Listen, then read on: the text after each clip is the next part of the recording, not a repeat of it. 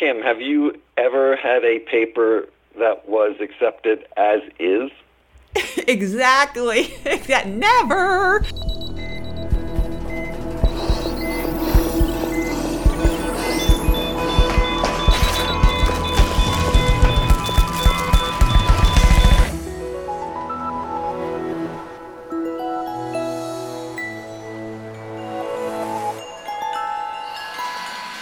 Welcome back to the Faculty Factory podcast, everybody. This is Kim Skorupski. I'm the Associate Dean for Faculty Development in the School of Medicine at Johns Hopkins. And with me today is my buddy and colleague, Dr. David Usum. Hi, Dave. Hey, Kim. So Dave is our Associate Dean for Professional Development. He's an MD, MBA, and the Vice Chairman of Program Development in the Division of Neuroradiology, and used to be the Division Director of Neuroradiology, and is the author of the actual textbook on neuroradiology. And he's one of our most beloved and famous, instructors in faculty development. Well, since I came here, we've been giving this seminar called Get That Paper Out the Door, Pearls and Pitfalls for Publishing. And it's based on the concept of WAGs, which you've heard me talk about on this podcast before. WAGs stands for Writing Accountability Groups. And when we do WAGs, we always survey participants, and we found over the years, now it's over 7 years, that the three most common barriers for writing that people confess to, including me, are I have no time to write, I have trouble starting, and I have trouble finishing. So when Dave and I and various other junior colleagues that we invite to join us give this presentation, Get That Paper Out the Door, we split our talk into three components. Somebody talks about how do you get over getting started, if that's your barrier. Somebody else handles the time management, and I have no time, and I can't manage my time. I'm having trouble managing my time. And then someone does the trouble getting finished or finishing the job. And that's always Dave, and Dave does a great job.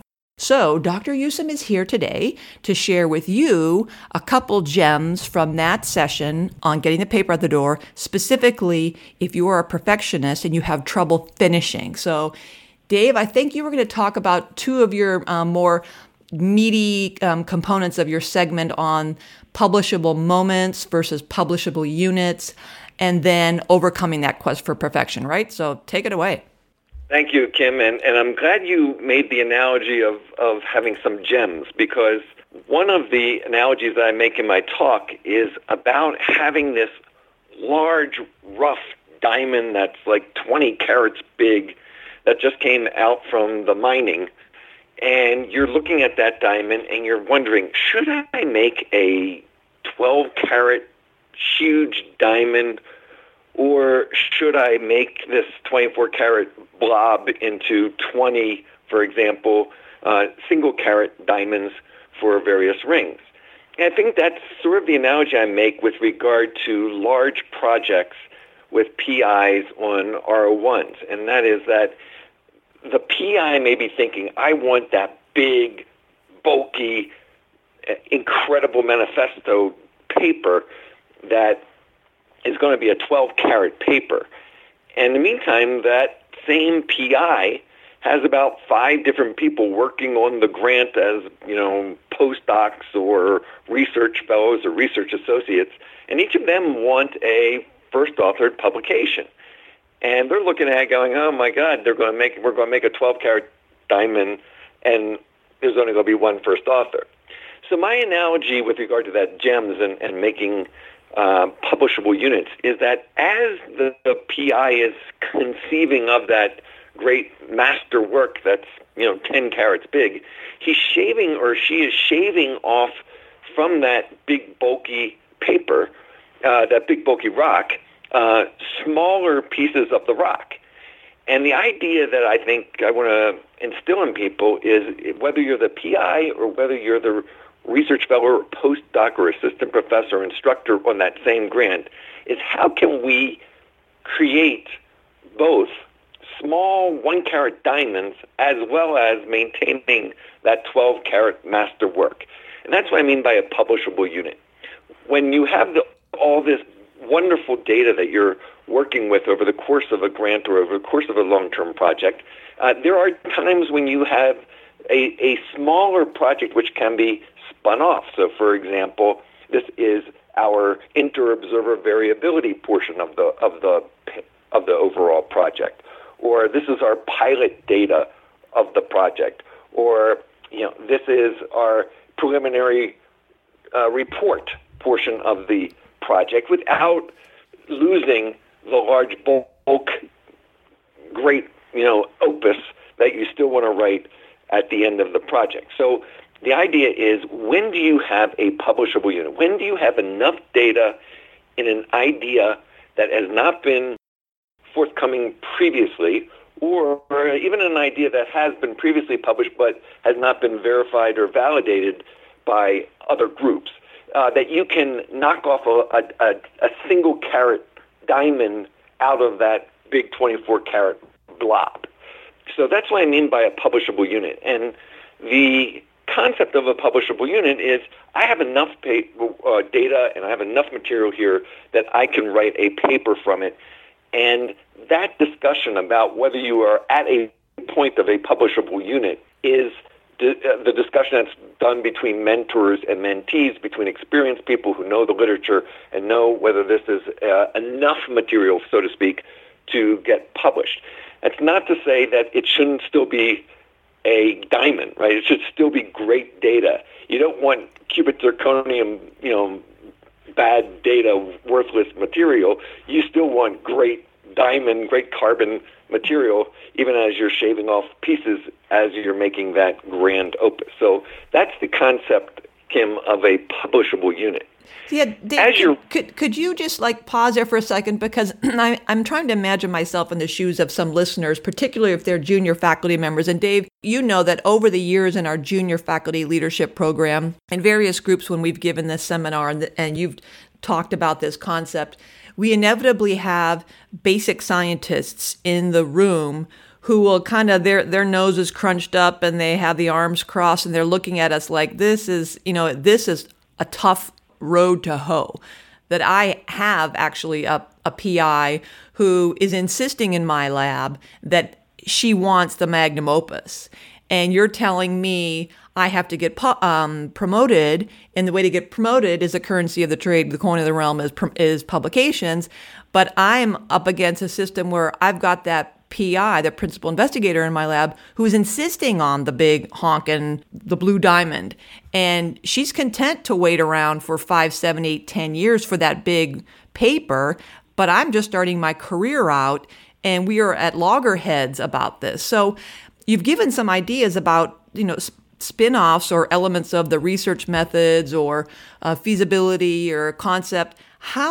What advice would you give to the junior faculty members in broaching that conversation, either at the beginning of the whole project or midway when you're seeing evidence that maybe this PI is going to hold out on you? I mean, what are some nuggets you can offer to junior faculty to get over that difficult conversation and make sure that you're in alignment with your mentor?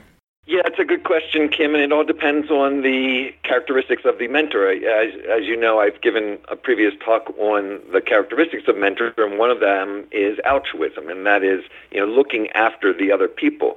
And when you're working in a well-functioning group, the mentor is actually looking after the junior people in the group, and she's conceiving this herself and saying, all right, well, I got these 5 people, each of them I want to have a first authored publication, and therefore, I'm going to divvy up some of these ideas of single carat diamonds.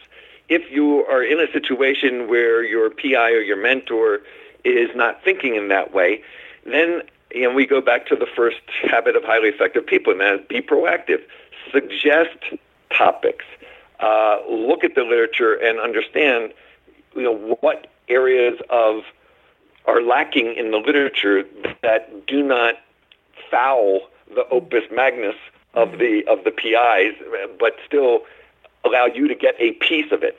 The alternative way of thinking about it, Kim, and this has been sort of more commonly acceptable nowadays, is to have multiple first authors of the opus and multiple senior authors of the opus. I frankly, as I said, as you're sculpting that 12-carat diamond, I believe that there are single 2-carat pieces of publishable units that should be able to have their own say and be able to be published on their own. However, if it comes down to this philosophical argument, then the other question is, well, how many people would be appropriate to have as first author and or senior author? So that would be the other way. Well, that's perfect. So, I'm glad you hearkened back to your other podcast. So people who are listening, you did give some really terrific tips on the Mentee Rules podcast. So if you're just now tuning in, look through the list for the Mentee Rules, David Usom's Mentee Rules. And then we also recorded another great podcast with Dave going over the Thomas Kilmann conflict modes. And so that was a really fun way of envisioning or understanding your conflict style and maybe your mentor's conflict style. So maybe you'll pick up some tidbits in that one, Conflict Styles with Dr. David Usom, on how to negotiate people and get through some difficult conversations. Sorry, go ahead, Dave. Sure. So let's say you've had that conversation with your mentor and you agree that there is enough data that we can now write a paper from those data. It might be the preliminary data, it might be interobservability or reproducibility data or initial concept, etc. And you've agreed on that. So now you start writing the paper. There comes a time in the writing of the paper where you realize that you've put it together nicely and there's enough data and there's a good enough story that you're at what I call the publishable moment. So we've got the publishable unit, which is enough data to write a paper. And then we come to the point where we've been working on this paper, and we are at a point where it is now publishable. Now, it may still be massaged into a better paper, but you're at the point of where you reasonably can say, we've got a decent story to tell, we've got a nice intro, we've got a nice hypothesis, we've got nice aims here, we've got good data, we've got good analysis, and the discussion has come together nicely to make the point we want. You're at a publishable moment. Now, the problem is that, unfortunately, many of us, even after that publishable moment, continue to milk that paper and try to make it just perfect, and we want that perfect syntax, and we want the perfect wording, etc. And my belief is that at that publishable moment, you want to make the determination that anything more is going to be a delay, frankly. It's going to be delaying the publishing of that paper. None of us want to be scooped by another group because we were looking up that Latvian paper and trying to get it translated from 1940 because it had a point about something that you wanted to discuss in the discussion. So when are you at the publishable moment? So again, the story is good, the data is good, the logic is good.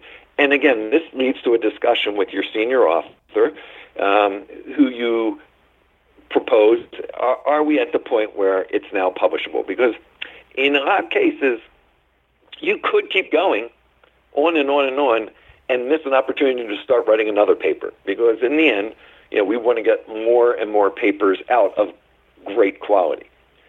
So that's the idea of a publishable moment.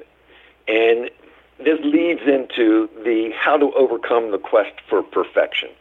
And I think that this is sort of a philosophical question, and that is, if you think back, how many papers could I have written additionally were I not spending a lot of time grinding and redoing and wordsmithing my last paper? And I think that a lot of people, when they think about it, would say, yeah, I could have been more productive. I could have written an additional paper in that 5-year period of the grant had I not wasted a lot of time in just wordsmithing and wordsmithing and wordsmithing. Yeah. The other thing that also gets to the idea of this perfection piece, Kim, is that we send the paper out to our co-authors, and quite often we get variable responses from the co-authors about the exact same point in the paper or the exact same paragraph in the paper. Then you're like wondering what to do because one person is telling you to put it in the present tense, another person saying past perfect tense, another person's progressive tense, and you're sort of like scratching your head saying, this really doesn't have anything to do with whether or not this is a publishable paper, and it's sort of how it sounds. And that's the other peril, I think, of perfectionism, is that when you send it out to other people, you're going to get, if you have 5 people, you're going to get 10 opinions, right? As we say in academia. So, again, gets back to that final discussion with your mentor, or is it ready to be submitted for publication? And the other thing I also say in my Menti Rules talk is that whenever you send out a paper, send out a deadline for receipt of the revisions. Sometimes it's inappropriate for a junior mentee to be setting a deadline to the full professors. So a lot of times I say work with your full professor, that it actually comes from the full professor, your senior mentor, who provides that deadline rather than, the first-year medical student, for example.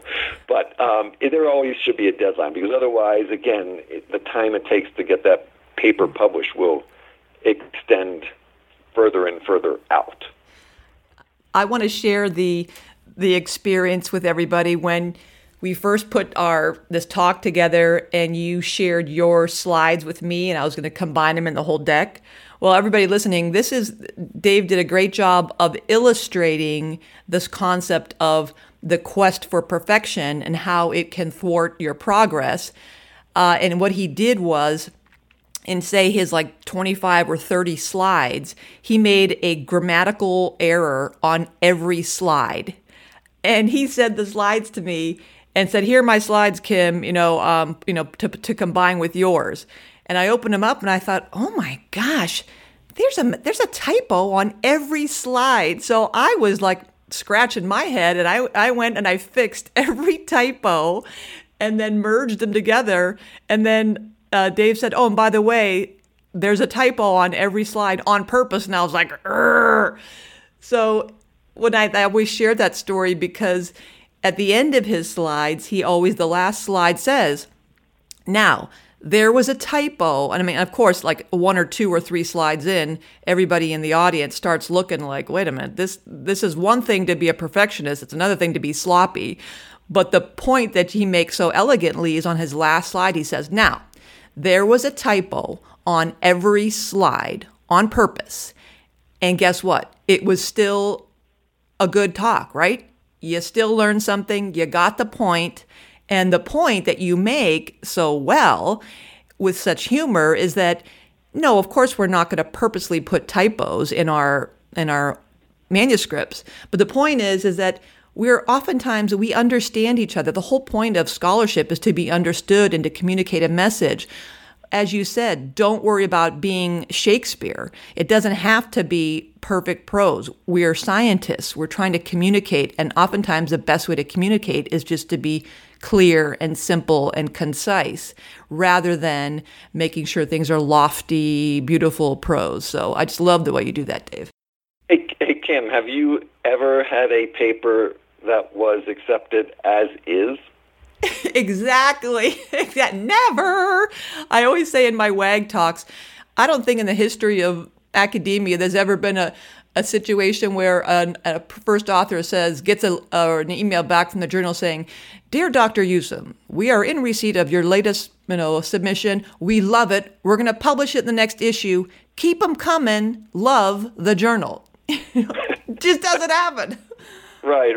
I also say I want to keep editors, still job employed. Security. Have job security. And that's why sometimes I'll use the term, the paper is editorable. In other words, it's not perfect. There's probably some syntax error or a little bit of a sloppy part, but with the professional editors and the professional copy editors, we are at where this paper can be published and it's editorable. You're exactly right. That's another concept I throw out there. I love that. We just in my AAMC, the Association of American Medical Colleges group on faculty affairs, the culmination of this 2-3 year long project where we surveyed the nation on late career faculty members, we worked so hard on 2 peer publications that appeared just recently in Academic Medicine. But I'll tell you what, Dave, you're exactly right. Those editors at Academic Medicine, or editor, got a hold of these papers, and I'd finally, at one point, I just kind of threw both my hands up in the air. I'm like, whatever. I don't know what's going on here. They made so many changes, and I got so many proofs back and so many iterations that I thought, for crying out loud, why don't y'all write the paper? It was so, I was just stunned. I've never had a paper edited so much. And I thought, is this just that? Because I've never gotten in academic medicine before. But you're right. Here I'm thinking we angsted over this paragraph or this transition. And then you get an editor and they go, nope, this, that, / burn, rewrite. And so, yeah, at some point you have to have this come to Jesus meeting with yourself. What is the whole point of this article? It's to communicate this. I want the audience to know that this does that or this does not do that. We should go here and do this. So you say it simply. And another colleague friend of mine said, you know what, people stopped reading journals a long time ago. Journals like front to back. And even you're hard pressed sometimes to find people who admit to reading full articles. We're scanning abstracts and posting, graphs and figures and charts in Instagram or tweeting them out. So we have to really be very clear and concise in our communication. And that's, if you're a perfectionist, this is even more, important, that you just have to resign yourself to the way people take in information these days and just get it out. Exactly. And if I can go back to my analogy of the diamond, how many of us have perfect diamonds, right? Even in some cases, the flaw actually makes it a more attractive diamond in a way. Yeah. So there you go. There's the analogy. But make sure, Kim. But make sure what? Make sure it's a diamond. Right, and not the cubic zirconia. This isn't a diamond at all. I love it.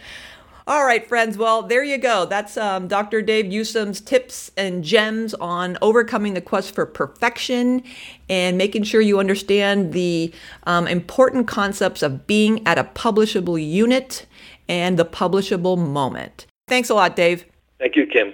Thanks for tuning in to Faculty Factory Podcast. The mission of the Faculty Factory is to build and support a community of leaders in faculty development who share tools, resources, wisdom, and encouragement in service to our faculty members, schools, and institutions. We encourage you to go to facultyfactory.org to find out more. Get in touch with me, ask me any questions. Maybe you want to be interviewed on the podcast. Thanks for tuning in to Faculty Factory Podcast. We'll see you next time.